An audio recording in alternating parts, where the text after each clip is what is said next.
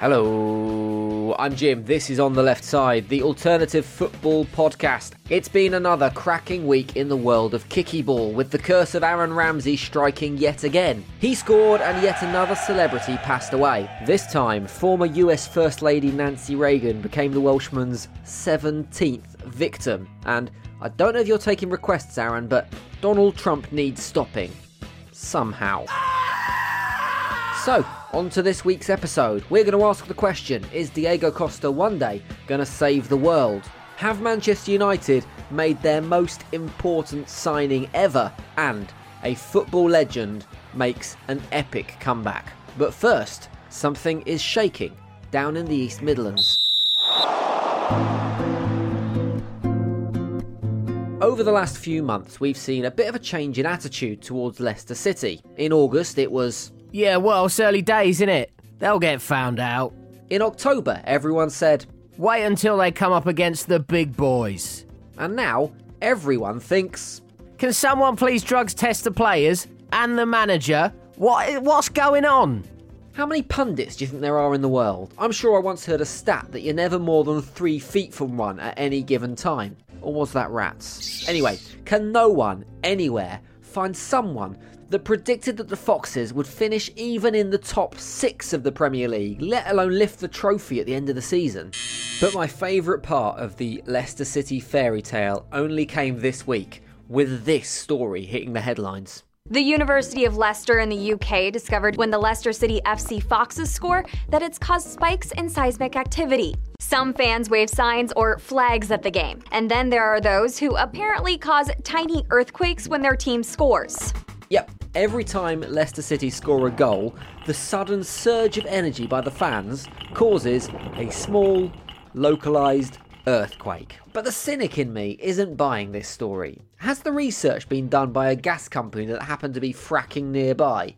Your house is shaking, mate. Fracking? No. That's just a surprisingly good run of form from early relegation candidates, that. Not fracking. No. Are we going to suddenly see climate change deniers blaming global warming on Lukaku's sudden hot streak? Or could a new manager and a turn of form at Newcastle see the next tsunami being blamed on the Toonami? The other big bit of Fox's news this week was about the main man himself, Jamie Vardy, and the contents of his lucrative new contract being revealed. It included a £30 million buyout clause and a double your money, £80,000 a week wage packet that they hope will keep the 19-goal striker in Leicester for the foreseeable future. So, maybe the earthquakes in Leicester aren't anything to do with fans celebrating at all. It's just Jamie Vardy dropping his wallet.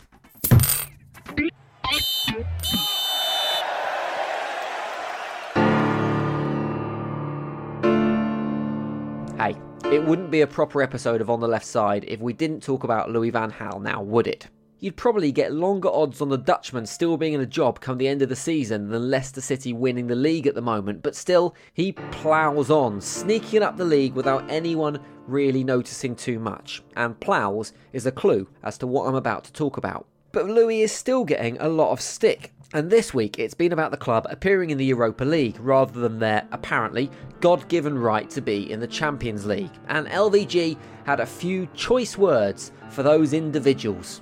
It is not normal that one team is dominating for 20 years. You live in the past. You live in the past. And you have to live in the present, I think. Well, what was the fans' reaction to those comments? Let's just have a look on the United fan forum. Here's one. This fan says, living in the past, LVG needs to get back to managing the team and going back to a 2x2x2x2 formation. And that's from Noah in his arc. Despite the lack of success on the pitch, the club do seem to be impressing in the financial league at the moment, topping the Premier League's wealth list as the 3rd richest club in the world. And isn't that what's really important, United fans? It seems what United do well is sponsor things. I'm not talking about shirt sponsors or official beer suppliers or paint partners. United have taken it to the next level. For example, did you know that the Red Devils have their own official film partner, 20th Century Fox? That meant that each member of the first team was able to write their very own deeply personal and 100% heartfelt review of Oscar-winning film The Revenant. Chris Smalling said, "I can't wait to see @Revenant movie." Ashley Young said, "I can't wait to see @Revenant movie." And Juan Mata, he chipped in with, "I can't wait to see Revenant movie." That's what's great about social media. You really get to know the person that's in the football shirt, don't you? But this is my favourite sponsorship deal so far. This week, the club has signed a big old deal with Japanese firm Yanmar, the official tractor supplier of Manchester United. I was going to buy a half and half scarf to show my support for the club, but now I think I'll invest in a large agricultural vehicle instead. That really shows you're a fan. On the face of it, it seems like madness, but somehow, given United's style of play this season and the baffling inclusion of Marouane Fellaini, a large lump lumbering slowly across a field somehow seems strangely appropriate.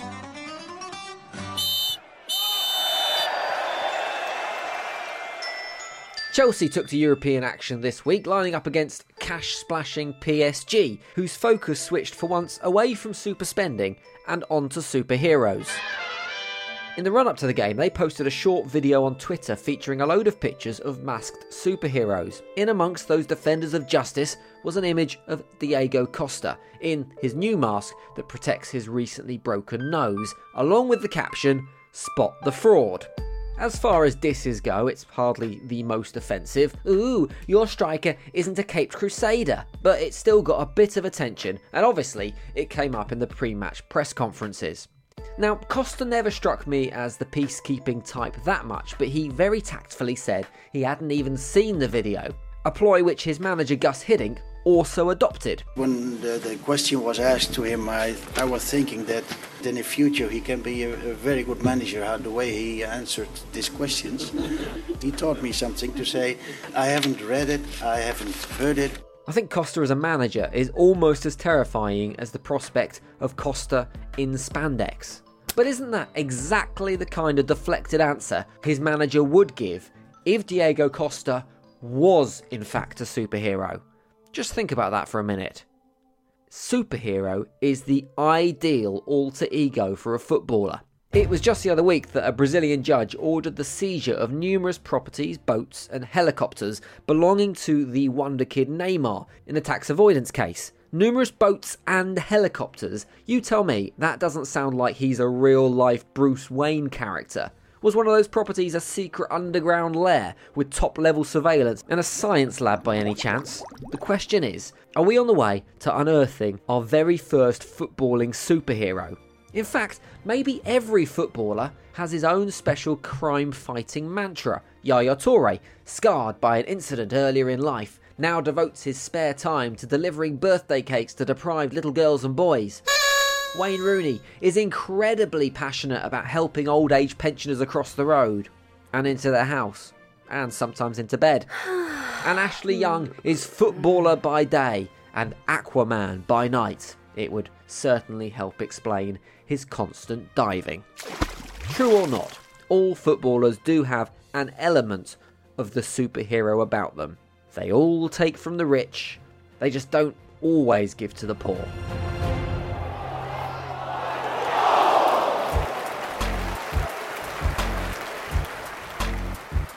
And finally, we're the first to jump on footballers' terrible musical efforts in the past, so it seems only fair to give praise where it's due. Is there anyone in football with a finer pedigree than John Barnes? His sterling performance on New Order's 90s World Cup anthem World in Motion is still a highlight of any World Cup song, and his rhyme spitting on the Anfield rap is a thing of legend, but they say good things come in threes, so it's been a long time coming. But JB is back behind the mic. He was caught on camera singing his very own rendition of Sugar Hill Gang's Rapper's Delight, and it's magnificent.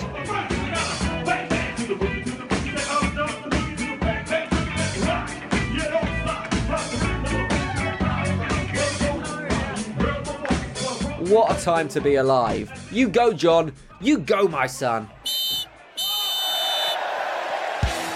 Well, that's about it for this week. If you like what you hear, go onto iTunes and leave us a review, just like Mr. Randy LaHaye did. He gave us 2 stars, along with the comments, tries far too hard. This is just another thing that's wrong with modern football.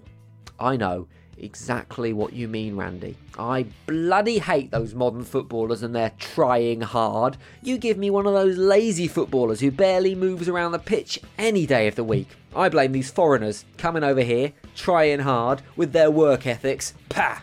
Thank you, Randy, for your comments. Right, I'm off to check that Phil Jones hasn't built a secret superhero base in my shed, because that's full time. Bye!